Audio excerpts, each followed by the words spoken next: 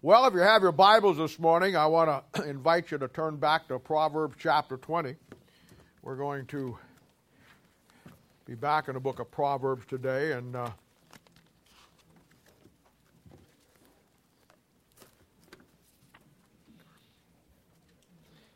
we have been in Proverbs now for a while, and we've taken a few little breaks from it, special little things we wanted to do, but we've seen how vital Proverbs really is. The book of Proverbs is one of the key books in all of the Bible. And we have learned that in the book of Proverbs, really the theme of Proverbs is a pretty simple little concept. It talks about a wise man versus a foolish man, and that'll cover the men. And then it talks about a strange woman versus a virtuous woman. That'll cover the women. And we know that as you lay it out through the Word of God, you find that the strange women and the virtuous women are connected with Solomon's wives. And we find that not only that, but it's a picture of the church, which is a virgin. We know that the wise man or the foolish man is a picture of the nation of Israel in type, but it's also a picture of men today that are wise and some that are foolish. The last month, as I told you earlier, we have taken a study of the New Testament church based on the Old Testament model that's found, the church in the wilderness, which is the nation of Israel, which is also called a congregation, much like churches today. And we saw the balance last week of every church. There's going to be three types of people in any church. I don't care where you go. And we saw that balance is crucial within any church. We talked about the most important was the three families that we talked about last week and how their job was completely around the ark. And they never got away from the central thing that was Israel's whole relationship with God. And those three families represent the families of churches today that really are dialed into the ministry. And that they're the focus as they understand their own role within the church. They understand the church's role within their lives. They understand what God has called them to do. And, they are the key people in any church. And, I don't care where you go, whether it's our church or any church in the world, you're going to find these three people group. Now, these people will be key people. And I mentioned the fact that these are the kind of people you want to build in your church. Most pastors don't know how to build them. They don't understand the concept of these three. But these three people, these three families here, and notice it's dealing with families, because that's what makes any church strong, is families that are dialed in and doing what God called them to do into the Bible. Then the second group was the 12 tribes themselves. They were a little bit farther out, and they circled every time they camped. They circled the ark. I gave you last week Bullinger's Companion Bible. He has a great little layout of that if you want to look it up and see it. He's got some great illustrations. And they make up the bulk of what you find in most churches. Good people, but they're not real grounded. They struggle with a lot of things. And I went through all of those things last week. And then you have the third group that was on the outer fringes of everything that was going on, and that was called the mixed multitude. I told you that the mixed multitude was the source of all of Israel's problems. The mixed multitude caused problems for the 12 tribes all through the nation of Israel's history. But they never penetrated into the three families. There's never a time listed anywhere in the Bible where those three families ever stopped doing what God wanted them to do and had called them to do and doing their job. The mixed multitude just never penetrated where they were. And we talked about that. We talked about the pastor's job is to keep the balance in any church, that you want to have the majority of the people, like the three families. You're always going to have the 12 tribe people, and you're always going to have the mixed multitude. And I gave you, 7 or 8 ways that a pastor keeps that mixed multitude to an absolute minimum. And it's crucial to see that. The mixed multitude will always look at the three families. And you need to know, people who don't do anything for God will always resent those of you who do. It's just that simple. And I've been in all my life, seen it all my life. People say, well, you know what, your church has a clique in it. Somebody says, well, there's a hierarchy in your church. And they're absolutely right. I can't argue with that. But the clique here and the hierarchy here are the people that are involved in ministry. I can't help that when you get in the Word of God and you get a relationship going with God, it just clicks. Okay, that's where that word comes from. You got to not use words you don't know where it comes from. I mean, I do it all the time, but you know how to do it. We learned two great truths last week. And if you went out of here with nothing but these two, you learned something last week. I've seen it in my life, all my ministry, wherever I've been. And that those who do the least will always complain the most. And those who invest nothing will always cause the most problems. Because there's no investment. To so many people, the church that they go to doesn't mean anything to them. And so when the church does something for them, it's irrelevant. Pastor Dollar, I worked for Truman Dollar for many, many, many, many years, and I learned a lot from him. And we didn't see eye to eye on a lot of things, but he taught me a bunch of things, and he was good to me. And he said something to me one time that I never forgot. And he was great for all these little cliches, that are so true in Christianity. And he said to me one time, and I can hear him saying it now. He says, "Bob, let me tell you something." He says, "People will never be thankful for what you did for them yesterday. All they want to do is want to know what you're going to do for them today." And that is so true of so many of God's people. They forget that the church has done for them, and all they care about is, what can I get out of it today? What are you going to do for me today? And of course, that's a sad commentary on Christianity, but that's just the way it is. And I laid that out for 4 weeks because where we're going and what we're doing, I want you to better understand and see how this all comes together. And it better explains to you who want to be in the know, who want to learn and want to get everything together, why things are the way they are in churches today and why things are the way they are wherever you go in Christianity. A wise man, out of the book of Proverbs, and this is how it goes together, a wise man will take what he gets and he'll apply what he learns, and in time he fulfill for what God has saved him for to accomplish. In the Old Testament, we saw it in the three families in the Church of the Wilderness. They were dialed in. They never got outside the calling that God wanted for them, and neither did their families. In the New Testament, it'll be the New Testament local church that is based on the Bible, that teaches the Bible, that follows the principles, the models, and the patterns of the Bible, and how it all works. And the makeup of any church will be based on how the pastor will lay out the Word of God to his people, and that helps keep the balance, and will keep the mixed multitude to an absolute minimum. And when you make this the principles your life, and you make the Word of God and Proverbs your opinion, which is God's opinion, then you become a wise man. And the women in the church become virtuous women. And we have wise men in this church, and we have women who are very virtuous in their virtue of what they do for the Lord. When you don't do it, then the men become fools and the women become strange women. And they destroy whatever God's doing by their mouth, just like the strange woman does in Proverbs chapter 5 and Proverbs chapter 7. The model's set. Now, this is why Proverbs are so vital to the Christian life. Proverbs, as I've said many, many times, is the mind of God. And Philippians chapter 2, verse 5 says that we are to let this mind be in you, which was also in Christ Jesus. Now, I always like to start my sermon for this week or next week by just recapping what I said last week, because I try to tie everything together. And today I want to look at our next set of verses. And as I said earlier, we're gonna get into a little preaching today. I think it'll be good for you. And we'll look at one of the greatest upcoming events that's on God's calendar. God's got some things that are down the road here that are coming our way pretty quick. And it's good to talk about them. It's good to preach about them.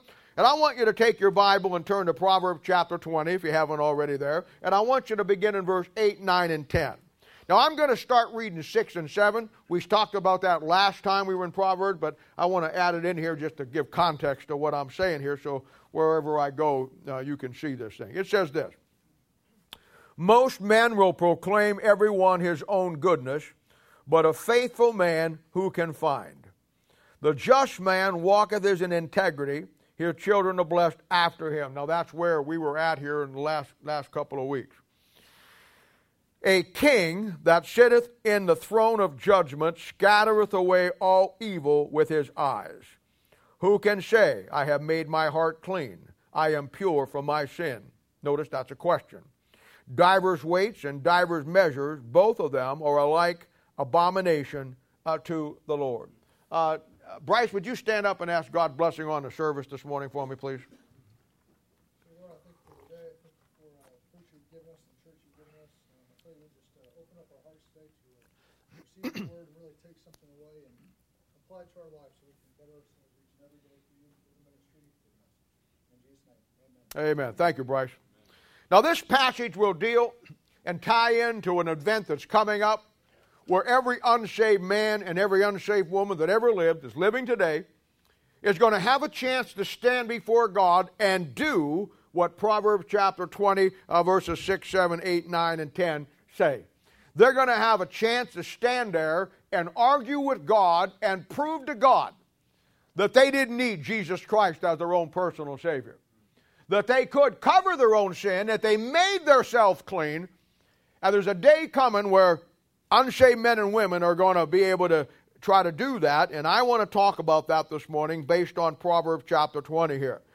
Now, this passage will deal with man's self-righteousness up against God's righteousness. And I want you to know, you may be here this morning and you don't know for sure you're going to heaven when you die. You may be here this morning and you're not sure where you're at in your own relationship with the Lord, but I want to tell you something. The number one problem that man is going to have is simply his unrighteousness up against God's righteousness. That rubs people the wrong way sometimes.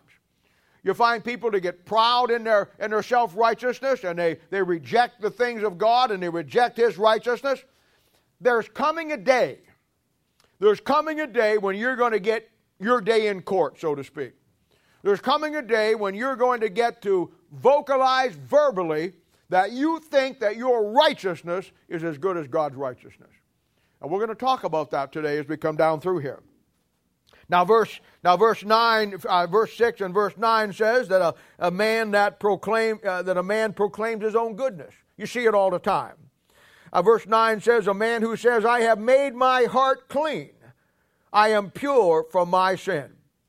Now, I want you to know that verse 9 is in the form of a question. It says, who can say that I have made my heart clean, that I am pure from my sin? And the answer to that is, nobody can.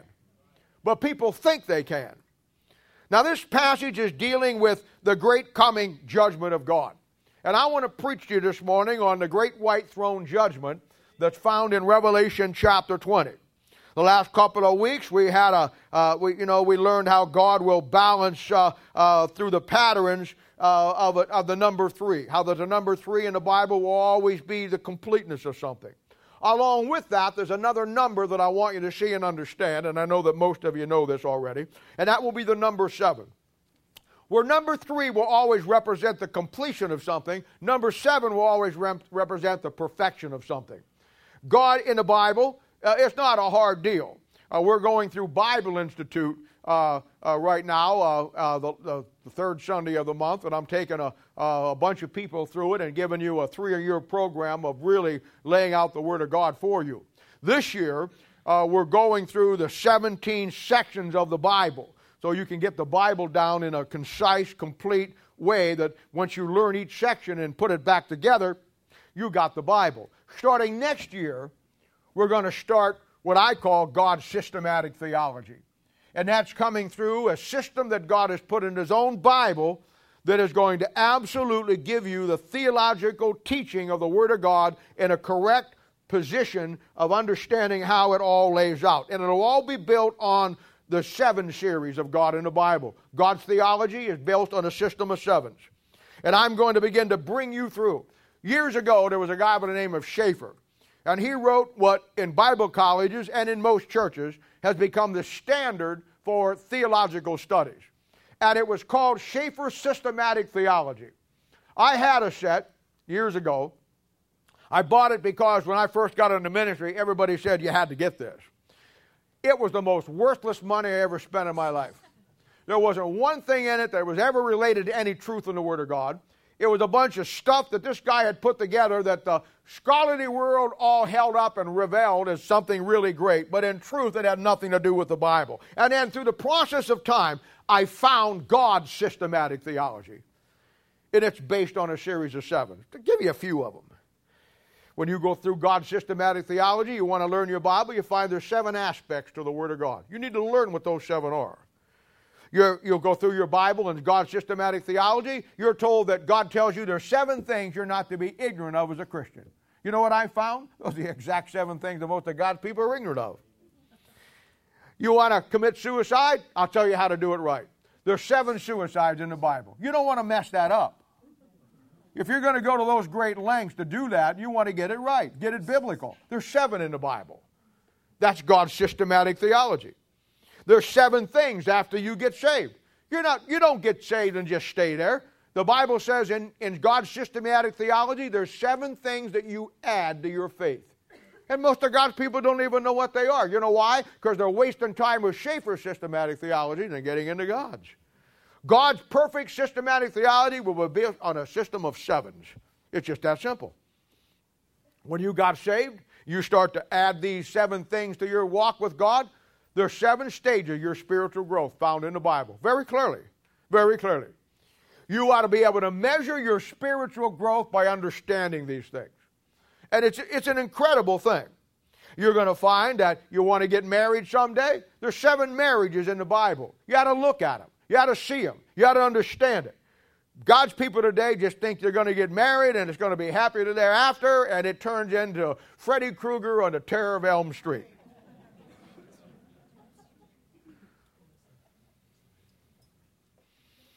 Book of Revelation. Think it's a hard deal, isn't it? It's not. It's not. There's 7 sections to the book of Revelation. Just break the sections down. There's 7 periods in church history. You want to study the history of the church? It's not hard. God broke it down systematically for you. There's 7 days of the week.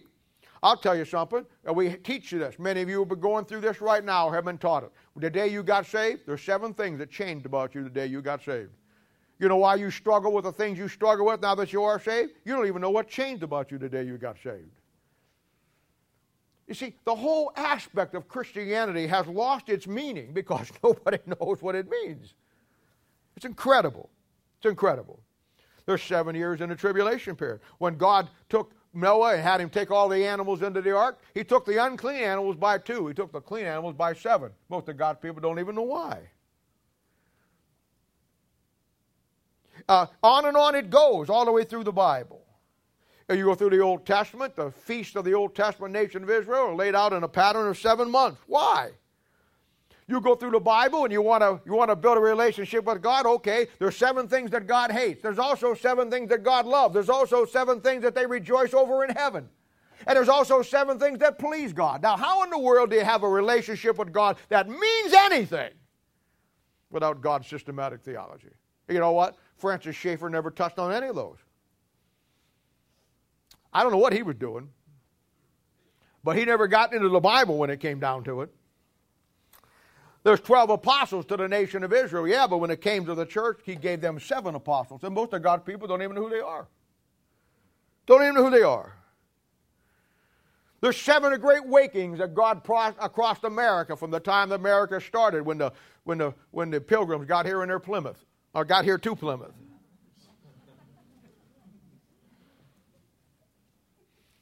Yeah, the pilgrims got here in a Plymouth, and way back in Acts 2, they all got together in their accord. But David liked motorcycles because Day of Triumph was heard throughout the land.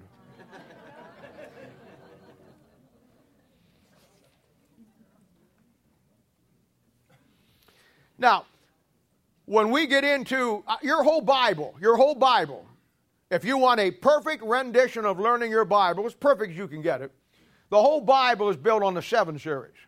When we get into next year, I'm going to talk about the 7 mysteries. And I'm going to walk you through and lay out the 7 mysteries for you. Then I'm going to bring you through the 7 resurrections in the Bible. Then I'm going to bring you through the 7 baptisms in the Bible. Then I'm going to bring you through the system of 7 sevens in the Bible that shows you the time of Christ's coming. And then I'm going to bring you to the last one, which is the 7 judgments in the Bible.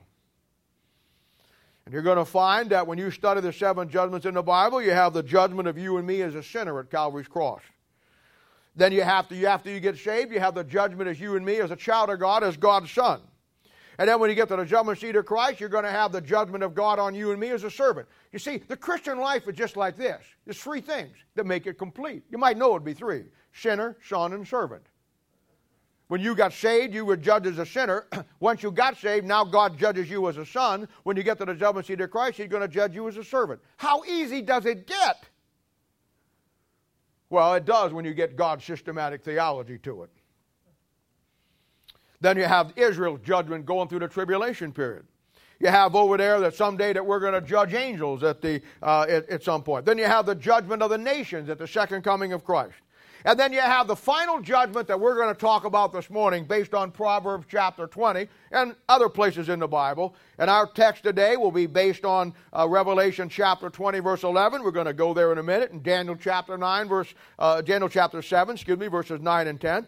And we're going to talk about the great white throne judgment. Now, look at verse 8 before you turn there in Proverbs chapter 20. Here's what it says. A king sitteth in the throne of judgment, scattereth away all evil with his eyes. One of the greatest studies that you'll ever take in the Bible will be the eyes of God. When you break God down, He breaks down into a number of incredible studies. Not after you study the eyes of God. I suggest you go back and study the eyelids of God. Then I go back and study the wink of God. They're incredible. You know, one of the greatest studies in the Bible will be the eyes of God. Hebrews chapter 4, verse 12 through 13 says, For the word of God is quick and powerful and sharper than any two-edged sword, piercing even to dividing asunder of the soul and spirit, and the joints and the marrow, and is discerner of the thoughts and the intents of the heart. Neither is there any creature that is not manifest in His sight, but all things are naked and open unto the eyes. See that thing? The eyes of Him we have to do.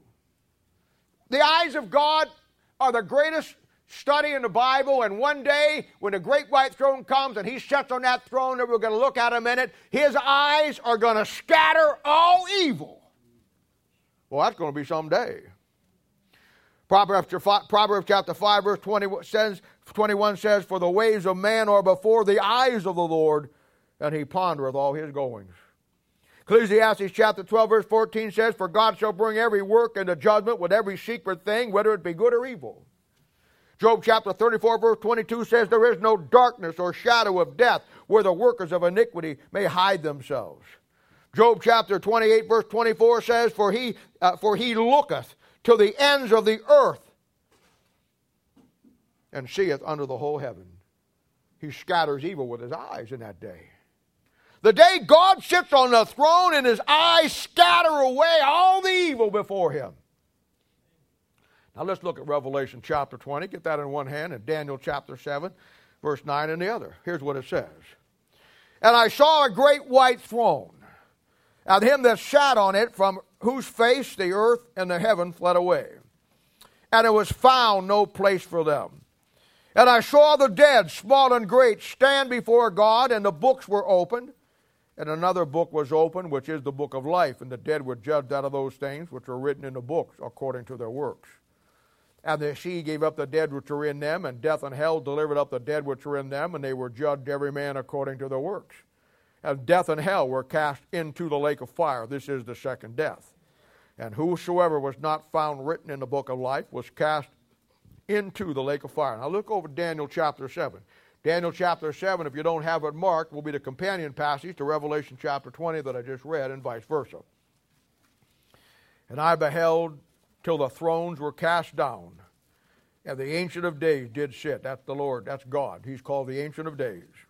And the Ancient of Days did sit, whose garment was white as snow, and the hair of his head like pure wool. His throne was like the fiery flame, and his wheels as a burning fire. A fiery stream issued and came forth from before him. Thousands ministered unto him. 10,000 times 10,000 stood before him. The judgment was set, and the books were opened. There it is. There it is. Now, this is the most terrible judgment that an unsaved man or an unsaved woman is ever going to be up against. Now, I know that this goes against what you're normally taught, because I know that you and I aren't going to be judged at this judgment, but I want to say this too. In one respect, this is also going to be the most terrible judgment for God's people. And I'll explain why here in a little bit. But for unsaved people, it's incredible. You know, most religions, most people I talk with, some way, some shape or form, they believe there's going to be some final accounting of things, some final judgment. They don't get it like the Bible, but everybody knows that sometime, someplace, you're going to have to give an account of something. And the fact that, someday that you're going to give an account to a higher power. Verse 10 says, diverse weights and diverse measures, both are alike abomination to the Lord. So people read that, and to get the idea that the final judgment is going to be like a big set of scales. And you're going to come up there, and God's going to put all of your life, He's going to put all your good works on this side and all your bad works on this side. You know how it goes. If your good works outweigh your bad, then you go to heaven. If your bad works outweigh, you go to hell. And that's how most people think of it. But that's not how it's going to work. I'm going to tell you how it's going to work. Now, I don't believe there's a set of scales up there, but let's just say for a moment there was. And if there was a set of scales up there, here's how it's going to work. He's going to put you in this side and Jesus Christ in this side, and He's going to weigh out. And you're going to come up short. You're going to come up short. Then you got the folks that they just laugh at the whole idea of a final judgment. You know, you see folks go through life and they're lost. They seemingly have great lives. And that bothers a lot of God's people. They see somebody that they know they're unsaved and seemingly they're happy. Seemingly they got all they want. They got all the money they want. They can do whatever they want. They buy a lot. They're happy. They got all of the things. And it appears on the outside that they're just going along through life fine. Sometimes God's people look at that and see that, and that bothers them because they think that because you're unsaved that you have to be unhappy. Well, you can mask your unhappiness with a lot of things temporarily. You can mask your unhappiness by buying yourself stuff. You know, there's God's people that get depressed and they have tough times and things in life, and they never go to the Bible. When they want to feel better, they go buy something new. And for a while, it makes them feel good. I got a new car. I got a new this. I got a new that. And for a while, it makes you feel better. But it's only temporary. What you need is something in your life that will, once you get it, it'll never let you go. That's what you need. One time, an old evangelist was preaching across the Midwest here, about 100 years ago or so. And he was in this little town somewhere in the Midwest, and he was just preaching his heart out every night. And he was just putting that thing out and laying out the Word of God. He was preaching on God's judgment. He's preaching on heaven. He's preaching on hell. He was just getting to it. And people were getting saved, and a real revival came. There was a man in this town who basically, I guess every town's got one of them, who owned the town.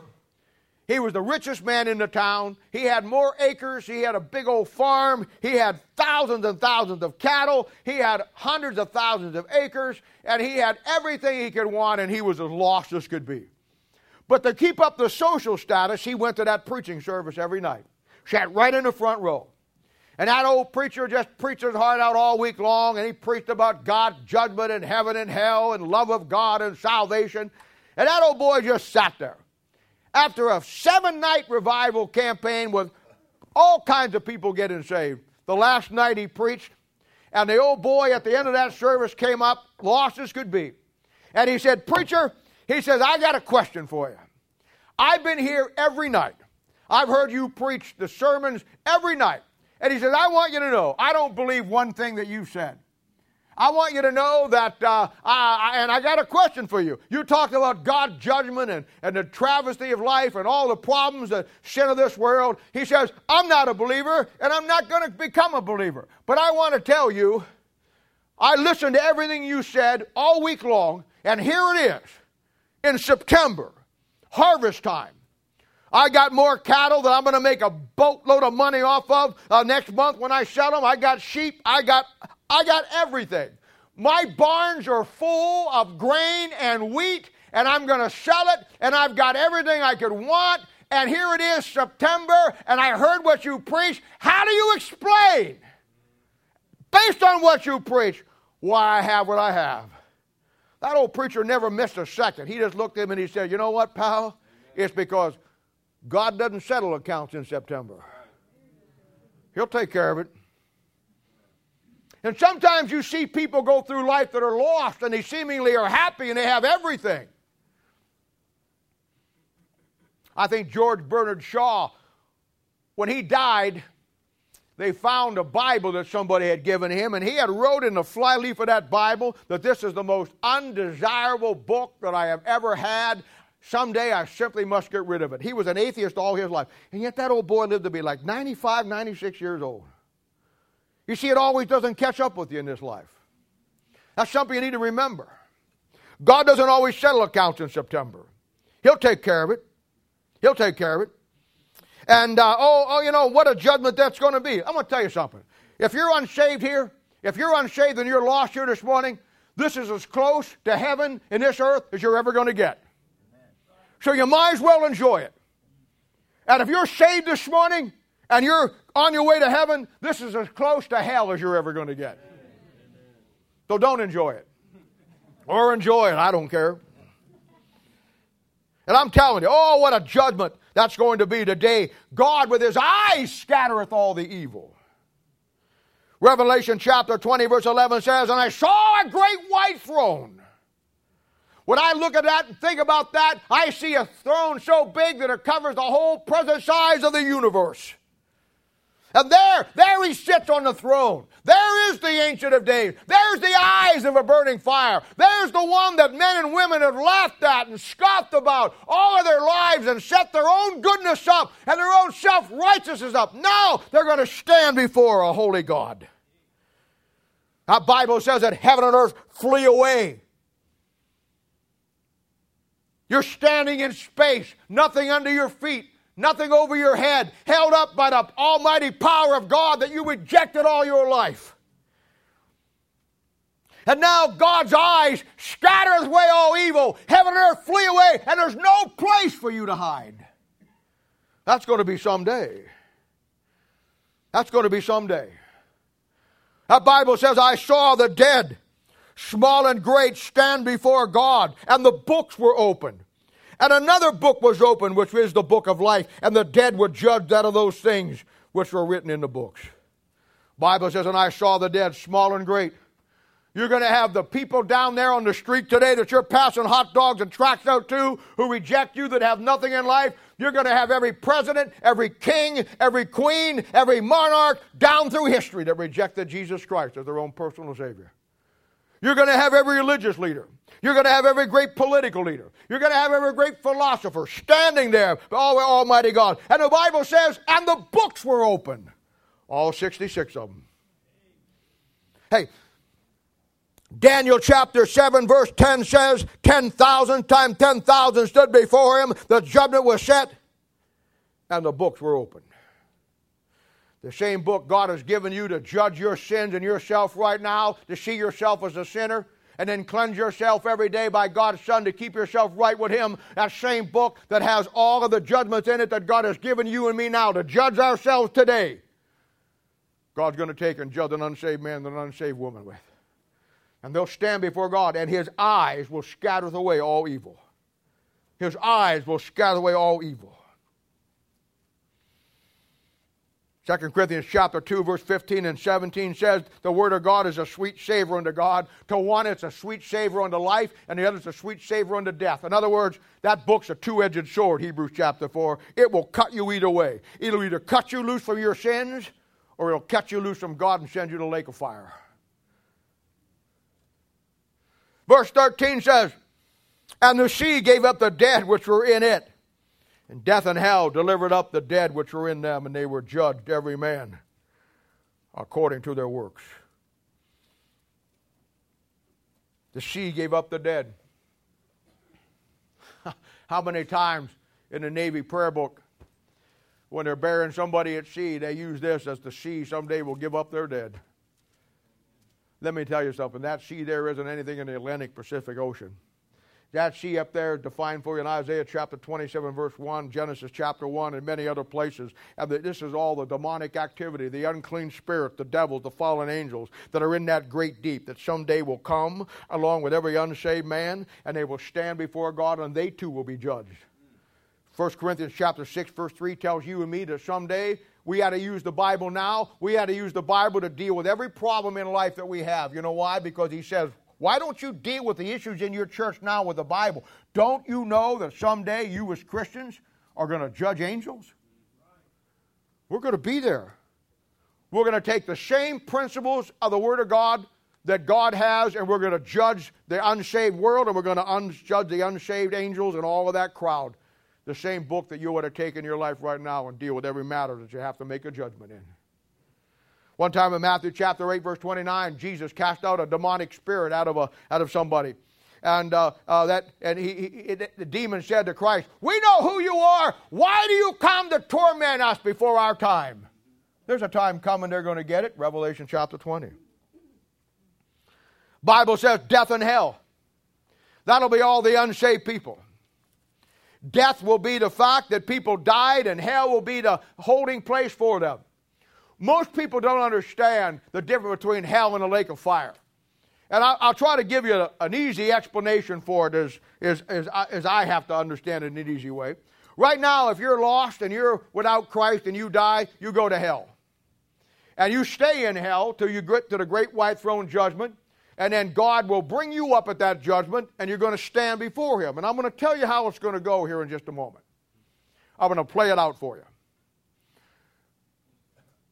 Now, what's going to take place is you're going to stand there before God, and then you're going to be judged. And when you're judged, then you're going to be dumped into the lake of fire for all of eternity. Now, here's how you put it together.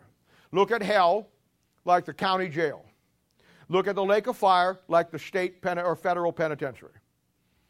Here's how it worked. Right now, if you commit a crime, and they put you in the county jail downtown, where we drive by with the hot dogs and waving them up there in the little windows. You go to the county jail. You stay there until you get your court date. When you go before the judge, he passes sentence on you, and in most cases, you go to the penitentiary to serve your service. That's how it is. The hell is like the county jail. You go there till you get your trial date. When you go to trial, you get your sentencing. You go to the penitentiary, the lake of fire for all of eternity. That's how you remember it. It's not hard. It's not a hard concept at all. But you know what? I look at that, and I think about that, death and hell, delivering up the dead which are in them. You know, some of those people have been in hell for 4,000, 5,000, 6,000 years. I mean, they're brought up to this thing, you know, with a moment of respite out of the torment of hell, Luke chapter 16.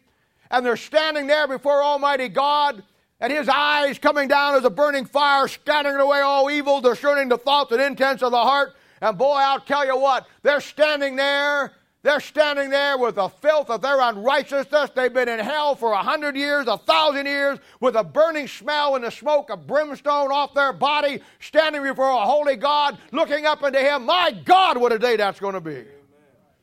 I'm telling you something. And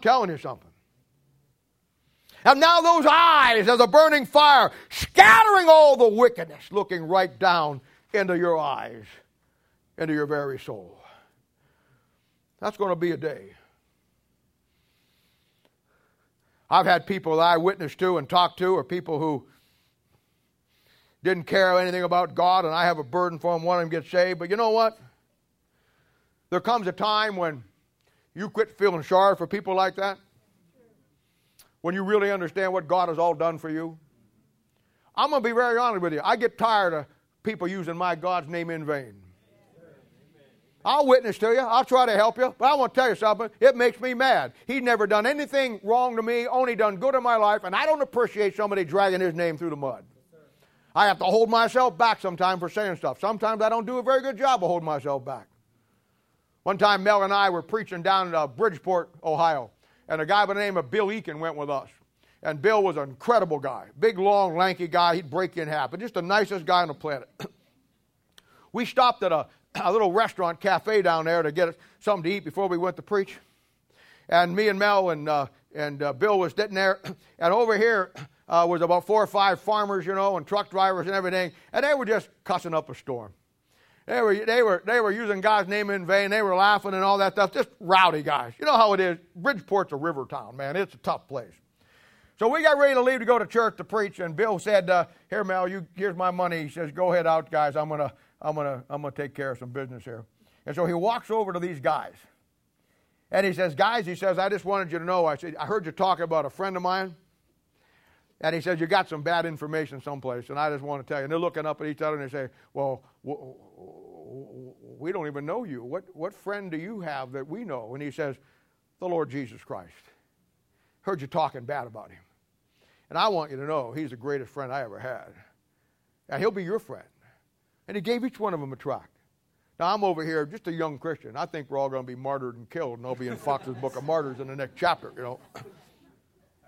Now, one of those guys said a word. They thanked him for those tracts, and they apologized for talking bad about the Lord Jesus Christ. I want to tell you something. That's the kind of courage we need in Christianity today. But the Bill Eakins aren't found but today. They really aren't. And I'll tell you, that's going to be a day, boy, when some of those guys come up there that have shot their mouth off. There's guys went through their whole life asking God to damn everything, and that day God is going to bring their wish who, and God's going to damn them. I had a guy say one time, "Well, I'll be damned." Yeah, you will. You will. You will. God will look right down. Those eyes will scatter your sin, and you will be damned. No question about it. I go through the Bible. You imagine what it would be like when old Judas comes up there, sold him out. I mean, Judas thought it was really neat when he got the 30 pieces of silver, and even though he would can a little later and threw it away, but he wanted to sell him out. Can you imagine him standing there and looking at the eyes of God now faced with that judgment? I mean, it's incredible. I think old Caiaphas. Old Caiaphas, he had him slapped. He had him beaten. Couldn't you imagine old Caiaphas looking up there and looking into those eyes? And about that time he stands up there, and he's looking up there, and God's looking down at him, and all the host of the 10,000 that are ministering, all the Christians from the church age, there'll be some old Waldensian over there saying out of the crowd, "Hey, Caiaphas! Hey, back in the day, you had him spit on. Back in the day, you had him whipped. Back in the day, you slapped him. Why don't you run up and slap him now?" "Hey, boy, where you going?" I'll tell you where he's going. He's running off saying, "Rocks fall on us, mountains cover us from the face of the Lamb, for the day of his wrath has come, and who shall be able to stand?" Nobody. Nobody. Why? Proverbs 20, verse 8. The king sitting on the throne of his judgment. Incredible.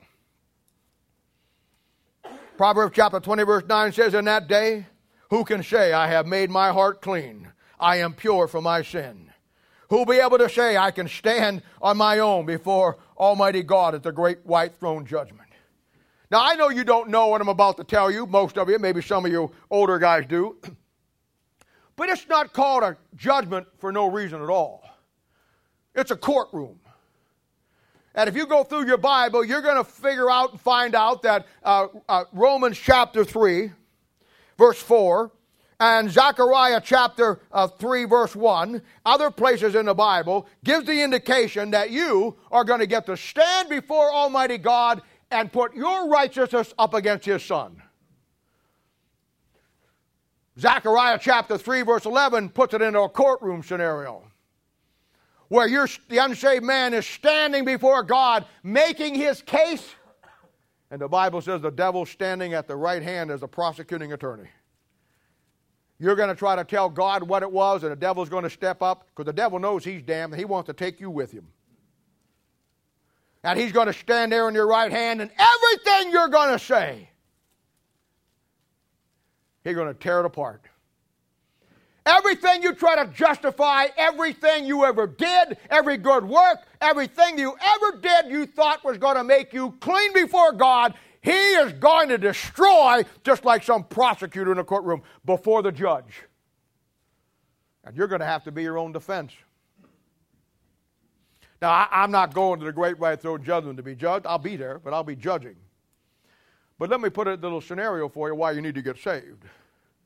If I would go to the great white throne judgment, and I'd come up there, I wouldn't say a word. You know what they always tell you. Darren, you know this is true. Don't say anything. Let the lawyer, that's what you're paying him for, right? That's right. So I stand up there and the devil starts to just rail on me before God Almighty. And God's looking down, Did you do that? You said that? Now, boy, he's just going to town on me. I ain't saying a word. And about when he's all done and the Lord says, well, what do you got to say for yourself? My lawyer stands up.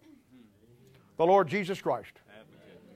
And he says, Father, he may have done all those things, but I took care of it for him, and there's no case here at all.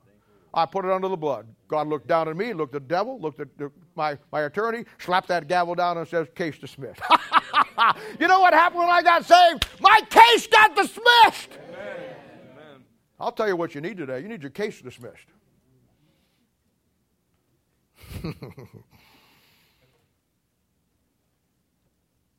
That's going to be a day, boy. You got to stand up there and justify yourself before God? No, you can't. And I'll tell you something else. Your priest can't either. I'll tell you something else. Your religion can't either. Your good works can't do it either. There's only one thing that you can do. Get it covered by the blood. Amen. You know, I over the years, and this is one of the things I feel that some of you, all of you, have missed to some degree or the other, growing up in the time that you did.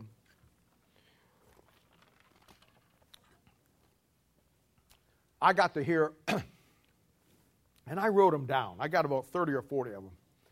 I wrote them down, the great testimonies of how some of the last of the Philadelphian preachers got saved and what God did in their life. You don't hear it anymore today. You just don't. It's so effeminate today. It's unbelievable. We had a guy back there that I never knew him. He died before I got saved, but Mel used to talk to him all the time. His name was Phil Ward. And Phil Ward was a great preacher. But back in the 20s, Phil Ward in Canton, Ohio. Canton, Ohio was a big underground mafia town. And Phil Ward was a gangster. And you know how gangsters have rival wars back and forth, and somebody had witnessed to him, and somebody had told him the story, and he rejected it. And one day he got in a shootout, and he got about four or five machine gun bullets in his stomach, laying in a street in Canton, Ohio. And he told this story. He says, I'm laying there, and he says, I know I'm going to die, and he says, I can hear the sirens coming, and he says, all my buddies around me are dead, and he says, laying there, all I could think about was that tract that somebody gave me and a witness they gave me that I needed to be saved. You know what? God spared his life. He got saved, and he turned into one of the greatest preachers you ever saw. Gave his whole life to the things of God. I think of old Bill Denton. Who knows who Bill Denton is? Bill Denton was one of the great preachers up in Akron, Ohio. I remember when he died. I heard him give his testimony of how he got saved. He was in World War I, and he was lost as could be. And his mama used to witness to him and try to take him to church, and he wanted nothing to do with it. But his mama prayed for him every day. He used to say the last thing I'd see at night and the first thing I'd hear in the morning was my mama on her knees praying for my soul. And he says, I went away in World War I and joined the army. And he says, I was over there in one of those battles. And he says, we were making a charge of making an advancement. And a shell went off and it just knocked me unconscious. And he said, I was fully conscious and I was fully aware. And he said, I was laying there. And he said, I laid there for 7 or 8 hours. And he says, pretty soon I heard people coming. I couldn't move. I couldn't move my eyes. I was just in some kind of shock. Trauma, and he says, the next thing I know, they're picking me up, and they put me on a pile of dead bodies to be picked up. He says, I was on that pile of bodies for 2 days, just waiting for somebody to come. I couldn't cry out, I couldn't move. And he says, for those 2 days, I remembered every prayer my mama prayed. I remembered my indifference to God and God's salvation. And he says, for 2 days I laid there, and I cried out to God the best way I could, oh God, help me. And he says on the end of the second day, a bunch of corpsmen came by to pick up the dead bodies, and we're going to put them in a hole and bury them. And as they walked over, he was laying on his back down on that pile with his arms stretched out, couldn't move. One of those corpsmen were picking up the bodies and looked over, and he saw a tear running out of his eye. He went over there, and he was alive. Got him to a hospital. He survived. Became a great preacher for God. You see, those are the real things of salvation, not your hangnail. Not I fell down the steps getting to the Wild Willie's on a Friday night, and God worked that through me. So only one thing going to get you through, folks, it's the blood. Back in World War II, in the Pacific, the Japanese could mimic Americans' talk and fool Americans all the time. And they would call out, hey, help me, help me. And somebody would go out to help them, and they would kill them. They were very good at it. And they were very good at mimicking the passwords. So in the military, they picked passwords that the Japanese could not say clearly. There are certain words that the Japanese accent would always be on. You could tell. You couldn't pronounce it cleanly. There was an old boy that was in the Army, and again, like Bill Denton, he was a long way from God, not saved. And his mama, he was saved, and he was out of fellowship with God. He was terribly out of fellowship with God. His mama and daddy prayed for him. He went away in the Army, got sent over there. He got separated one night in a battle, and he was out there for a couple of days, and he was filthy. He was mud from head to toe. You couldn't tell him from Japanese. And it was about dusk, and he started coming back to his lines, and he'd been out for 2 days, and the sentries yelled for him to halt. And they said, give me the password. Well, he didn't know what the password was. He didn't know what the password was. And so he tried to explain to them. He said, pal, and he heard 9 safeties go off them M1 Grands, which you can hear very clearly. And he says, you don't get the password, you're dead. Well, he didn't know what to do. He'd been under great burden because he knows he's out of fellowship, and he knows God is doing this in his life because of mom and dad's prayer. And so he asked the guy, he says, I am an American, I'm an American. And they said, you don't have the password, you're dead. He fell on his knees, and he got right with God, not 50 yards from where they were going to kill him. And he says, oh, God, you know I'm out of fellowship with God. I know I'm out of fellowship. You know I'm out of fellowship. God, I'm sorry. I took your salvation free. And he says, now here I am, and I deserve what I'm about to get. And they don't believe me, and I know they're going to kill me. And God, all I can say, he's getting louder, all I can say, Lord, is when this happens and I die, remember I'm under the blood. Heard 9 safeties go on. The guy yelled out, come on in. That's the password.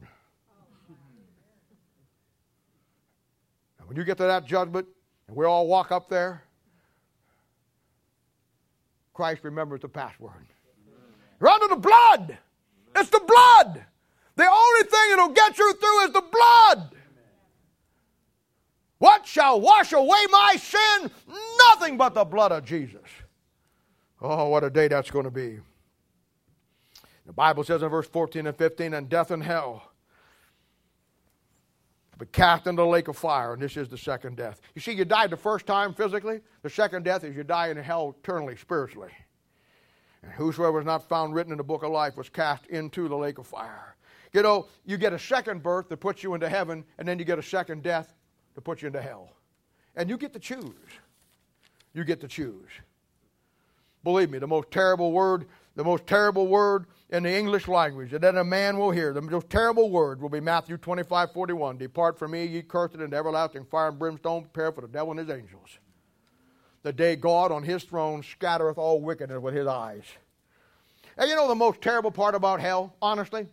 The most terrible part about hell and going to hell is you don't have to go there. That verse in Matthew chapter 25 tells you that hell was never prepared for you. It was prepared for the devil and his angels. But there's some folks that just have to go there. They're going to choose to go there. All your life, you've turned your back on him. Now, on this day, he turns his back on you. The Bible says that God is not willing that any perish, but all should come to repentance. But I want to tell you something. The most terrible aspect to this great judgment, you never hear preached on. Nobody even knows it.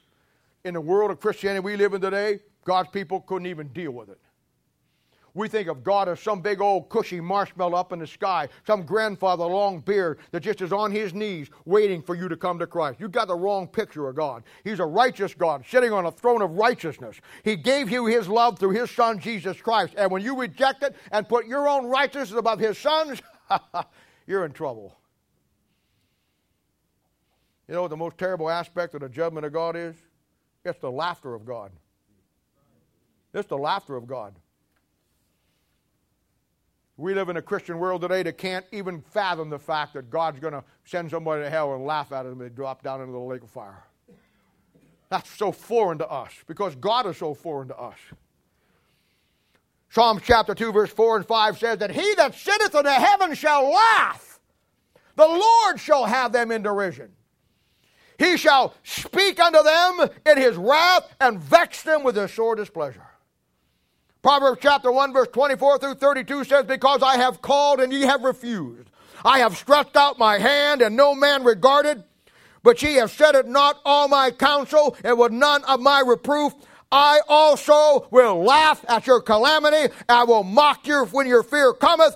And when your fear cometh as desolation and your destruction cometh as a whirlwind, when the distress and anguish cometh upon you, then shall they call upon me and I will not answer. They shall seek me early but shall not find me, for they hated knowledge and did not choose to fear the Lord, and they would none of my counsel and despise my reproof. Therefore shall they eat of the fruit of their own way and be filled with their own devices, for the turning away of the simple shall slay them, and the prosperity of fools shall destroy them.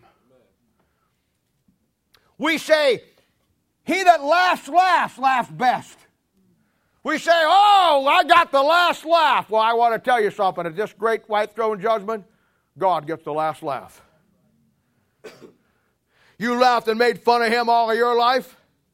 Now he'll return the favor in that most terrible moment. As you stand before God, and you try, here's where the laughter comes from. I want you to get this. You're going to stand before God, and you're going to try to justify your own self, tell him you're good, tell him that you have taken care of your own sin. Jesus Christ is going to be standing right there by that throne, and you're going to try to convince the whole universe that you're as good as Jesus Christ, and when you do that, all the assembled universe, God himself, is going to break into laughter because there's nothing funnier than you and me saying I'm as good as Jesus Christ. What a day that's going to be. You don't hear messages on this anymore. You won't. You go wherever you want to go. I don't care. You're saying you're being negative. That's me. I may be negative, but I'm telling you the truth. Amen. You will not find it anywhere. Nobody will preach it. Nobody will tell you about the laughter of God that is coming. And yet I'm telling you, my friend, it's coming. It's coming. It's coming. I'll tell you what, you stand there before Almighty God and you stand there, boy, but that power holding you up, nothing under your feet, nothing under, not holding you up, and all of a sudden God takes away that power and down you fall. And the last thing you hear, you drop into that lake of fire, is a universe rolling with laughter that you thought you and your righteousness could be as good as Jesus Christ. In the silent midnight watches, heart thy bosom's door. Someone knocking, knocking, knocking, knocking evermore. Say not 'tis thy heart, thy pulse beating, for it is thy heart of sin, and thy Savior knocking, crying, soul arise and let me in. Death comes on with reckless footsteps to palace, home, or hut. Think you death will tarry knocking where your door is shut? Jesus standing, waiting, knocking, but your sinful heart stands fast. Grieved away, your Savior leaveth. Then death comes in at last. Then you will be standing, begging Christ to let you in, beating at the gate of heaven, covered with your sin. God forbid, you guilty sinner. Heaven is not your lot. Jesus waited long to know thee, but now he knows thee not. That's going to be a day. That's going to be a day. Someday it's all going to be over. For an unsaved man, unsaved woman, spending eternity in a lake of fire. For some of your unsaved friends, I said earlier that this is terrible for an unsaved person, but also for God's people. You know why? Because this is why you're going to have to stand there judging with Christ and send some of your friends to hell that you never witnessed to. There are going to be parents that are going to have to condemn their own kid to the lake of fire because they never told them one time about the Christ. There are going to be wives that have to stand there and condemn their husbands, condemning their wives.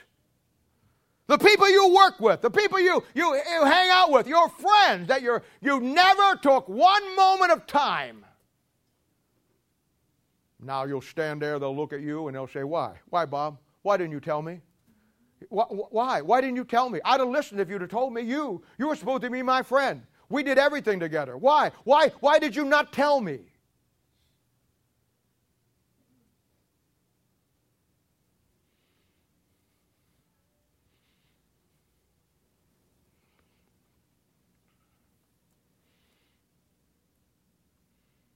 Years ago, I had a guy. We had a Bible study that ran probably 400 or 500 people. You older ones remember. The guy would come into Bible study. He'd sit in the back. I watched him for about 6 months. Every time I'd start to give the invitation, he'd break down and weep and he'd cry and he'd get up and he got out. He'd leave. After about 6 or 7 months, he came every was that Monday night or Thursday night? Every night we had it. So one night I had somebody else come up and close out, and I beat around the back. And I caught him as he went out the door. His name was Ralph. And I said, Ralph, I've watched you now for months. I said, I watched you get right up to the invitation. And he says, then you run out and you're always crying. I said, Ralph, God will save you. He says, preacher, you don't understand. I said, well, I want to understand. I want to help you. Come on to my office. He told me the saddest story I ever heard in my life. He said, you know what, preacher? He said, 10 years ago, he says, I met this little gal, and we dated, and she was a wonderful little gal. And you know what? We got married. And after we got married, you know, she got witnessed to at work, and she wanted to go to church. She wanted to find out about God. And he says, I wouldn't go. And he said, I made fun of it. And he said, I wouldn't take her. She didn't go because I didn't go. And he said, I just never took her to church or went to church. He says, 3 years ago, she died. And he said, preacher, she's in hell right now because of me. Tears began to run down his face. And he said, I come here and hear the gospel. And he says, I want to get saved. But he says, I'm not going to. He said, preacher, if you think I'm going to go to heaven while I sent my wife to hell, I'm not going to do it. And he got up and he left. Never came back. Oh, it's going to be a rough day, folks. It's going to be rough for you. It's going to be rough for me. When I was growing up, I was just a little kid. My next door neighbor, his name was Mr. Anthony. He was an old German guy. He was married. His wife's name was, can't even remember what it was now, but they were good to me. I used to go over and sit on his porch when I was a little guy. He used to have a collie. Her name was Duchess. And he was, you know, he'd drink beer over there, you know, and smoke cigars. And I grew up with him. I grew up sitting on the porch. He made me my first little cart that raced down the hill. I used to go spend hours with him in his garage. I'd play with the dog, and we'd sit there and talk, and he'd tell me about the old country. He'd tell me about our neighborhood when it was still farms and everything. I grew up, you know, we'd fix him dinner and take it over to him, you know, and things like that. His wife died, and, you know, he was all by himself. And he didn't have anybody. The Duchess died. The dog died. And we had a little beagle. And that little beagle, he loved that little dog. And I'd get up to go to work in the morning, and I'd let the dog out, and he gave me a key to a side door, and I'd go over and let the dog in, and that dog would run upstairs and jump in bed with him. He loved that little dog. He bought his food. He had his toys. And that dog was as much his as it was mine.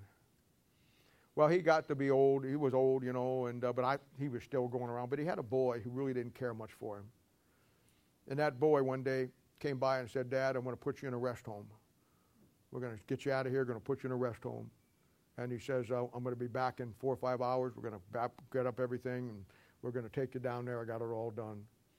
That morning, I was leaving to go down to the place where I used to hunt turtles and all that stuff, you know, go down there to that swamp area I told you some of you about.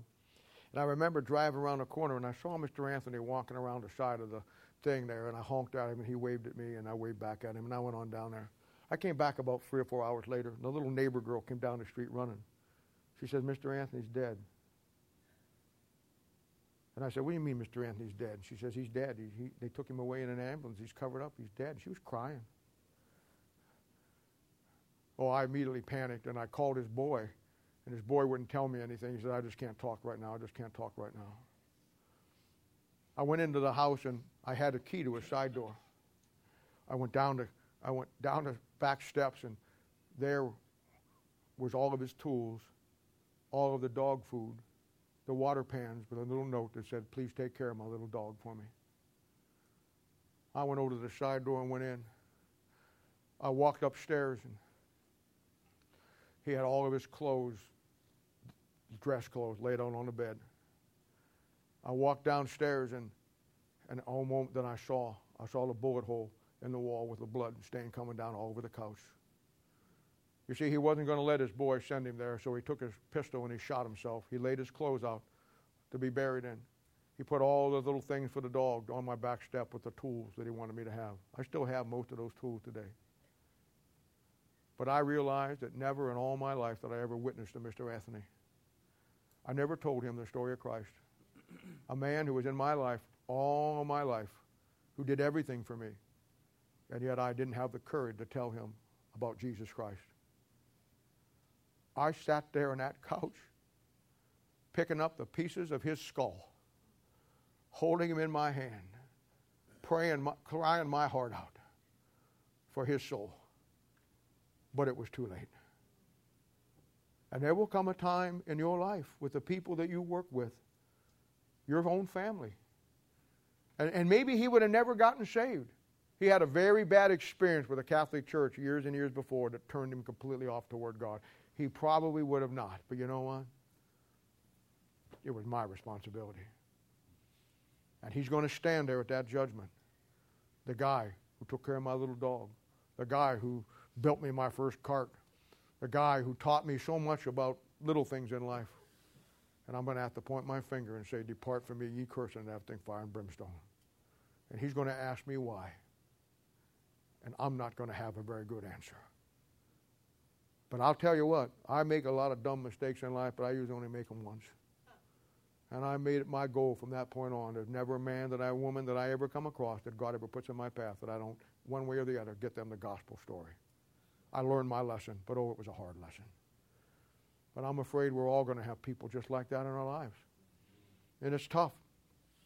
That judgment's going to be hard for unsaved people, but it's going to be hard for God's people. It really is. And I'm just telling you, there's going to be a day coming that God looks down on those eyes and God scatters all the wickedness. And you and me need to be prepared for it. I know we're not going to be judged there. I get it. Our judgment is the judgment seat of Christ. I understand it. But we're going to stand there judging with Christ. And the people there that God has put in your world that you refuse to be a witness to are going to look at you and point their fingers at you and ask you why you didn't tell them. I looked to my left, and I found no man. I looked to my right, and no man cared for my soul. The caring of the souls of others based on what Jesus Christ has done for you. Every head bowed and every eye closed.